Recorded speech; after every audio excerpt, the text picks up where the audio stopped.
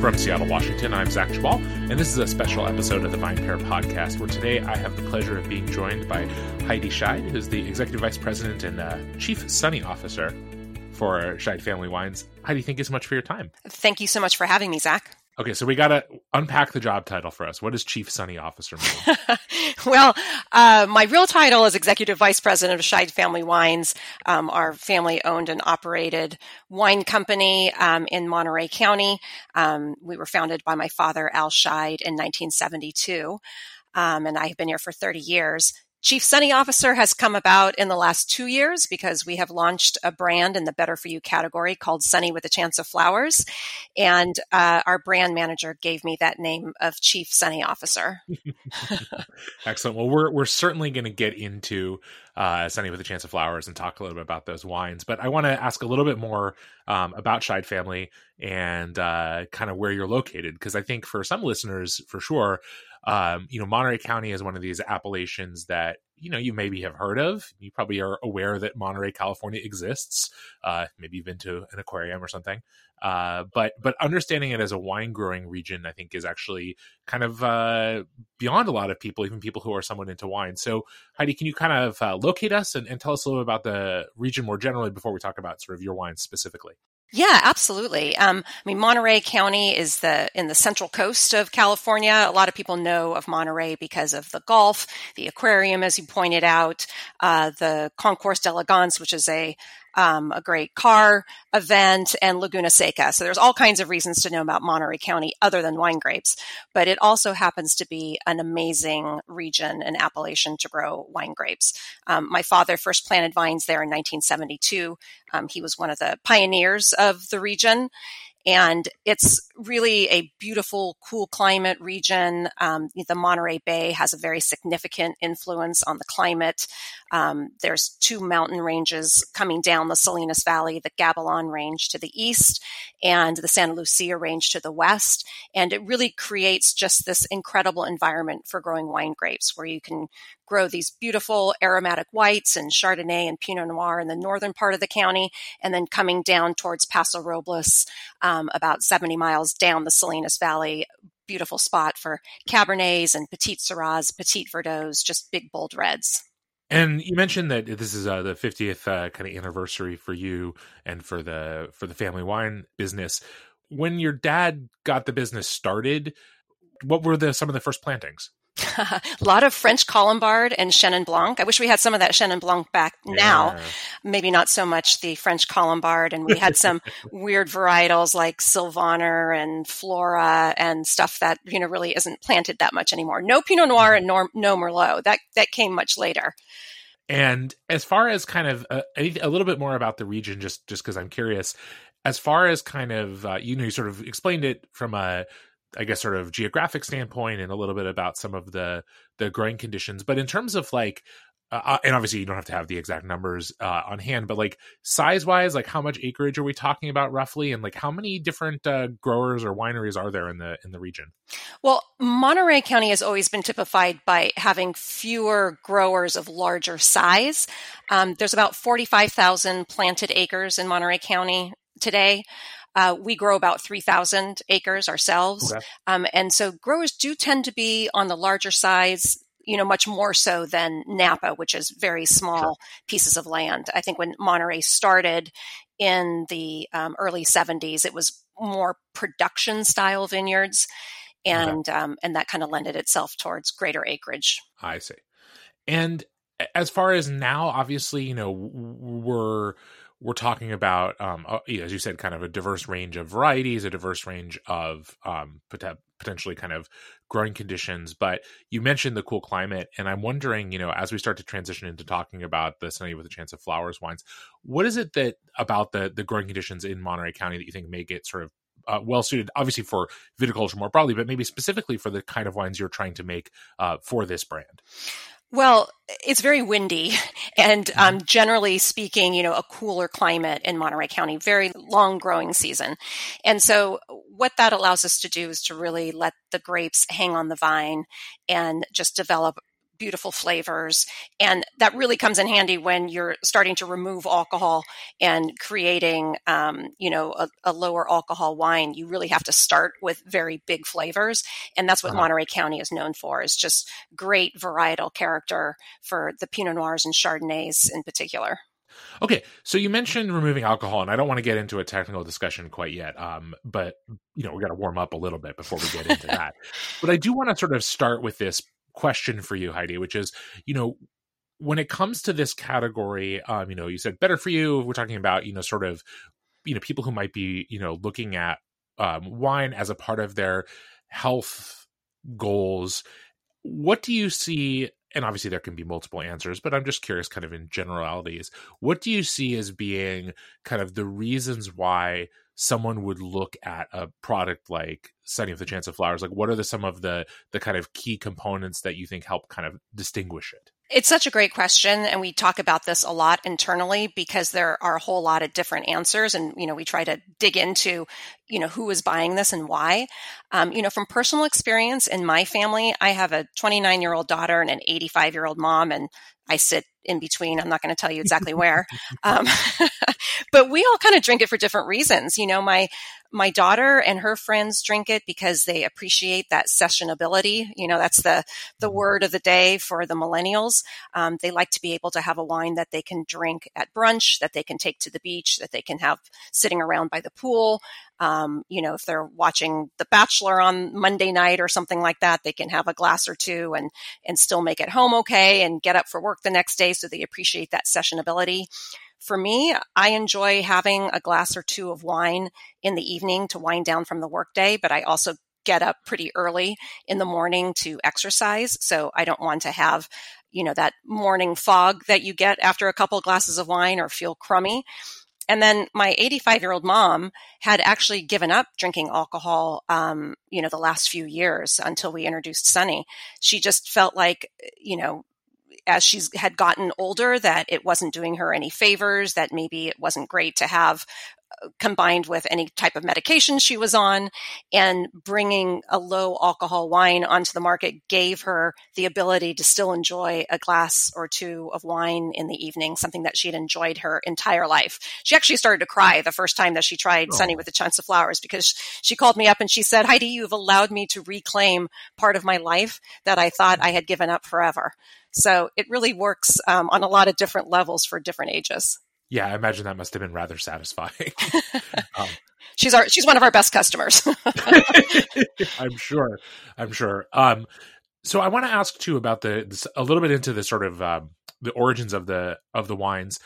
They all kind of clock in at 9% alcohol. How did you kind of reach that point? Because I would imagine that when you're looking at kind of where to situate a wine where you are removing some of the alcohol, you obviously have, I think, probably a pretty reasonable range of kind of final alcohols you could arrive at. So how did kind of 9% become that magic number?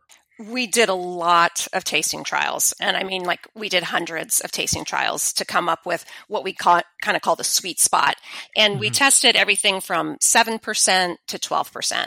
We felt like we needed to be below 11% to really be able to call it low alcohol. At 7 and 8%, we felt like, maybe we could do that with the Sauvignon Blanc and it would still have really great varietal character and we could nail it vintage after vintage. But as we started to get into the red varietals, we felt like you really just lost too much. You were just giving up too much to get the low alcohol. So it was really finding that balance, and we wanted it to be the same across all varietals. So we settled in at 9% because we felt like for any varietal, we could deliver a wine that really gave consumers that aroma and flavor that they were looking for, and also the mouthfeel and the texture that is so important with wine. Yeah, and that's actually a really interesting point, because I think that, I've tasted in the course of, doing podcasts and writing and things like that, a number of low alcohol, and, and even alcohol removed wines. And I think that you mentioned texture and mouthfeel, and I think those are often some of the most difficult things to preserve in wines where you are through one means or another kind of lowering the alcohol content. We don't have to get into the technical side of it unless you care to, but kind of how do you feel like that's something that you've managed to achieve with these wines? Well, you have to start off with great fruit. I mean, we always say that flavors are made in the vineyard. So you can do things to wine once you get them to the winery, but you can't inject flavor. So you really have to start with great fruit. And that's where I think we have an advantage in that the Sunny with a Chance of Flower wines are made from our estate grown fruit in Monterey. So we're already kind of starting with a really great appellation for the varietals that we're producing. Beyond that, I think the process of how you remove the alcohol is very important. There are two primary types of technology that are used, spinning cone technology and reverse osmosis. We settled in on reverse osmosis as being the most gentle process and the one that was best able to preserve the flavors and the aromas. And so we kind of started with reverse osmosis as our base, and then we did some proprietary changes to that technology to really come up with something that we felt would deliver the best wine possible. And I think also really interesting in that note to me is that you did mention that you kind of saw it as being important that the wines across the brand, which is now encompasses 5 wines, Sauvignon Blanc, Chardonnay, Pinot Noir, Cabernet Sauvignon, and a Rosé, that they all have sort of the same specs, right? That 9% alcohol, 85 calories, and 0 sugar. Sorry, yes, of course, missed the important one for some.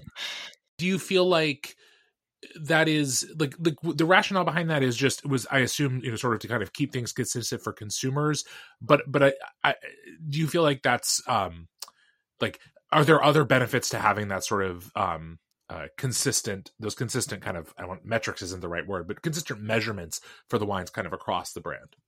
Yeah, I mean, we felt so from a consumer point of view, internally, the way that we speak about it, the way our sales team speaks about it, the way our distributors speak about it, to just have that consistent messaging all the way across. So, the primary attributes being 0 sugar, 9% alcohol, 85 calories. And then all the wines are, Monterey appellated, certified sustainable, estate grown, vegan friendly, gluten free. So you can just kind of make the statement about all the wines in the Sunny with a Chance of Flowers family and know that that's what you're going to be getting.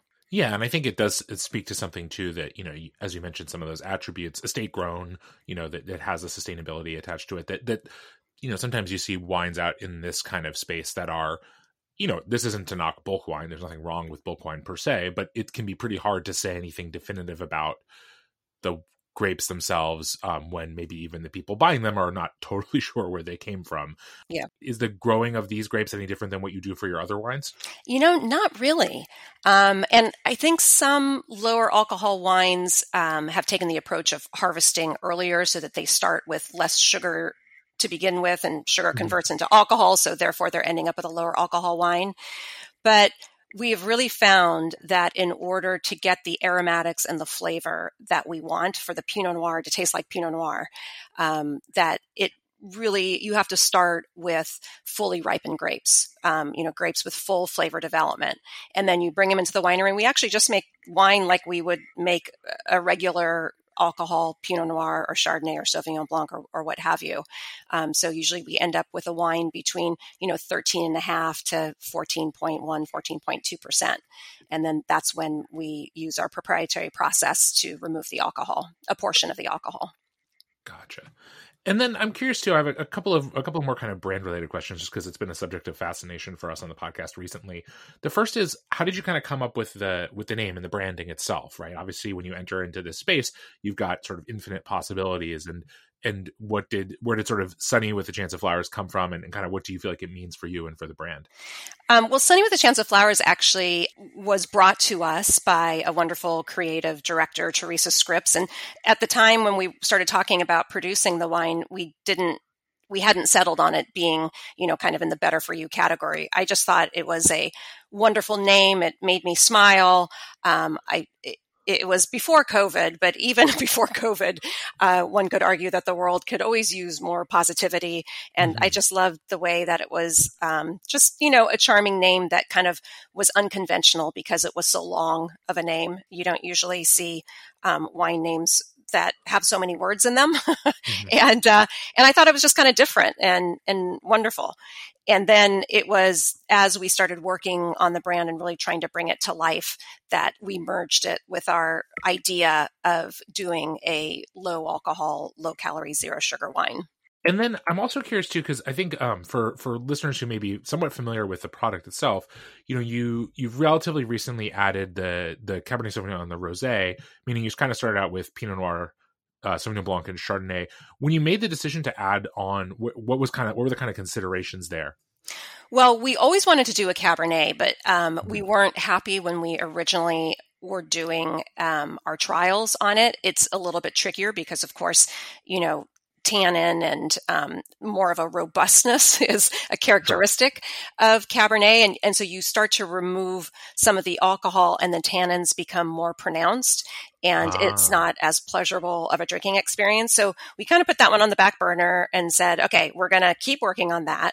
And then the rosé is exactly the opposite of that. A rosé is a fairly easy wine from a winemaking point of view to make lower alcohol. It tends to be lower alcohol to begin with. Generally speaking, you're harvesting grapes for rosé much earlier than you're harvesting other grapes. So that one was kind of a slam dunk. So we thought, well, this is great. We can kind of coming out of the gate the second time, we can do the rosé, which we've really got a great handle on. And then we can just make sure that we keep working on the Cabernet until we get it to a point where we're super happy with it. And we were really, really happy with where the Cabernet ended up. We bottled it right before Thanksgiving. And I actually took a bunch of bottles over to my father, Al Scheid's house for Thanksgiving. And it was great because I don't know what time you have Thanksgiving dinner. We used to have it like at 5:00 in the afternoon, and then it was like 4, and then it was 3, and now it's like at 1 in the afternoon. And so you're supposed to get there at 11 and start drinking. So we just opened up the Sunny and were able to drink Sunny Cabernet from like 11 a.m. till 5 p.m. And we were all fine. Like nobody got in fights. There were no political arguments. So it was the perfect wine for the situation. Well, any wine that can promise that at the Thanksgiving dinner table obviously has a place in the marketplace. Maybe you don't promise that, but at least offer the possibility, I should say. I wanted to ask too about the sort of element you mentioned of the sort of positivity of the brand and all that kind of, positivity as a brand identity is obviously, people generally respond well to positivity, me included. But like, kind of more granularly, are there any things that you guys are doing kind of within that to sort of reinforce that brand value and identity? Lots of things. I mean, we each capsule on the brand has a different message of positivity. The Chardonnay is choose happy, and the Pinot Noir is glass is half full. We have power of positivity and be the sunshine. So we very much have that message of positivity threaded throughout the brand, as well as through social media, partnering with different influencers and different people outside of the wine space, partnering with organizations that really promote positivity and health and wellness and, a well-rounded and moderate lifestyle. Excellent. Okay. I want to talk a little bit more about enjoying these wines. And the answers might be very simple. So if that's the case, that's the case. Would you say to someone who picks up a bottle of, any of the wines that their best bet would be to treat it no differently than they would treat a full alcohol version of the same variety? Well, it's going to taste a little bit different. I mean, it's just going to sit on your palate a little bit differently, I should say. I mean, we talked about that a little bit a few minutes ago about texture and mouthfeel, and weight is the other component. So it is a lighter style of wine. So let's say the Sunny with a Chance of Flowers Pinot Noir, it's not going to taste like a Pinot Noir from the Russian River Valley, the kind of the bigger California style Pinot Noir. It's actually going to taste a lot more like a Burgundian Pinot Noir, where it's going to be a little bit lighter. I love to drink the Sunny Pinot Noir with just a little bit of chill on it. Sure. They're easy drinking wines. They're very true to variety. I mean, you are definitely going to get those beautiful cherry, berry flavors and aromas that you would expect when you pour a glass of Pinot Noir, but it is going to sit on your palate a little bit lighter. And you mentioned kind of the some differences, or at least some ways to approach kind of enjoying these wines, including maybe with a little bit of a chill. I know this is sort of we're kind of getting to the point of the podcast where I have to kind of ask the what comes next questions, which are maybe my favorite part of these kinds of podcasts, to be honest. So one thing that we've been sort of kicking around a lot in the VinePair team and have talked to people about and heard about is sort of what are some possibilities for wine moving forward? And one of the things that's obviously on a lot of people's minds is alternative packaging, and cans in particular seem like they might be a really natural fit with Sunny with a Chance of Flowers. Is that something that you guys are looking at? And obviously, if you can't break any news here, we understand. I won't take it personally. We're an open book, Zach. Okay. We're looking at all kinds of things with Sunny. I mean, what's exciting about the brand is it is already breaking the mold of traditional wine by doing something different. So Sure. We have a program that we're working on right now with Q Mixers where we're doing different Sunny spritzes and Sunny cocktails. So there's a Sunny Mule and a Sunny Rita and all kinds of great things that you can do with Sunny. And so that's not something that you would probably do with a traditional wine, although you could, but because Sunny is already operating in a somewhat non-traditional space, we can continue to push those boundaries. So looking at Sunny spritzes, looking at potentially cans in the future, certainly looking at Sunny sparkling, is very appealing. So we're looking at all kinds of things right now. Oh yeah, sign me up for the sparkling. I could use more sparkling wine and fewer hangovers. So that sounds like a win to me on both fronts. And then, we kind of mentioned the sparkling and some of the other things that are coming, but for people who are a little more focused in the here and now, and obviously, people have Google, they can always look this up. But if they want a little more information about just getting their hands on these wines, what are some options for folks? Well, we're available in retailers across the country. So Whole Foods, Target, Kroger are three big accounts that are across the country. Our website is sunnywines.com. While you're on sunnywines.com, part of our message of positivity is every year we do a sweepstakes to win a year of flowers. So you can enter the sweepstakes to the winner gets monthly flower delivery to their house. So that's kind of lovely. I wish I was eligible for that. Yeah, you're gonna have to. If someone with the last name Scheid wins, we're gonna have some questions. Yeah, I know. We would be suspicious, I think. Absolutely. Okay, and then I think kind of the last thing I wanted to ask you about, Heidi, is when you look at sort of the future of this category, and maybe specifically for the Sunny wines, or maybe for the category more broadly. Do you see and again, we're not trying to put you on the spot here, and you're not obviously sworn to any of this, but do you see a sort of possible future where however many years from now, 5, 10, whatever, that people in this sort of low alcohol space have, obviously not going to have the same number of options as, sort of traditional wine, but that, theoretically someone could be deciding if they feel today like their low alcohol Malbec or their low alcohol, GSM blend, or their low alcohol, I don't know, Chenin Blanc, whatever. Or do you think that, kind of for the time being, people are going to stick, you guys or otherwise, kind of to the most well-known and understood wine styles and varieties, because obviously that's where, the bulk of consumers are? Health and wellness is the largest consumer industry in the world.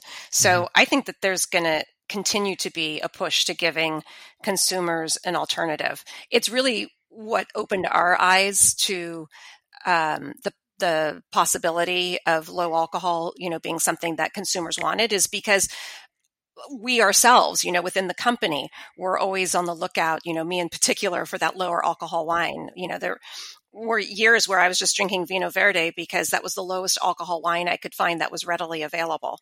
And I think now that, that box has been opened and there are lower alcohol brands out there, I think that will continue. Yeah, and probably the success of your wines and a few others that have come into the market relatively recently, I'm sure will continue to embolden you guys and lots of other people to expand the offerings, because obviously, as you've no doubt seen, there's definitely a market for these products. Yeah, I mean, timing is everything, and I think the timing on this worked out really well. We launched this towards the beginning of COVID. I think it was in this June of 2020. So we were 3 months into COVID, and we kind of laughed to ourselves and thought, wow, maybe we're going about this the wrong way. Everyone seems to be drinking more. I think maybe we should make Sunny 19% alcohol and people would really appreciate that. But then, it kind of came back around. People settled down, they realized like, okay, we've got to change our habits here and get back into, health and wellness. And I think that is a change that we're seeing around the country, and we're seeing it in all types of products. So it's not just wine. We see it in everything. I like to say from dog food to donuts. Like, who feeds their dog food like that regular? When I was a kid, you just fed them all your table scraps and some mushy canned food. And now there's all the gourmet stuff out there. We all feed our dogs stuff that we would eat ourselves. And it's the same thing with all types of products around the market. And wine is no different, that there needs to be an alternative that allows people to continue to pursue their health and wellness goals and still enjoy a glass of wine or two in the evening. Yeah, to be able to kind of find that middle ground that I think people want to be in, and maybe until recently had to kind of choose one or the other. So, yeah, excellent. Well, Heidi, thank you so much for your time. Really appreciate it. Appreciate getting to try the wines and to learn a little bit more about them and about kind of the Sunny with a Chance of Flowers brand, but more than that, just sort of the idea and the ethos behind them. So again, thank you so much. Really appreciate it. Thanks for having me, Zach. I had a great time. Thanks so much for listening to the VinePair podcast. If you love this show as much as we love making it, then please leave us a rating or review on iTunes, Spotify, Stitcher, or wherever it is you get your podcasts. It really helps everyone else discover the show. Now for the credits. VinePair is produced and recorded in New York City and Seattle, Washington by myself and Zach Jabal, who does all the editing and loves to get the credit. Also, I would love to give a special shout out to my VinePair co-founder, Josh Mallon, for helping me make all this possible, and also to Keith Beavers, VinePair Tastings Director, who is additionally a producer on this show. I also want to, of course, thank every other member of the VinePair team who are instrumental in all of the ideas that go into making this show every week. Thanks so much for listening, and we'll see you again.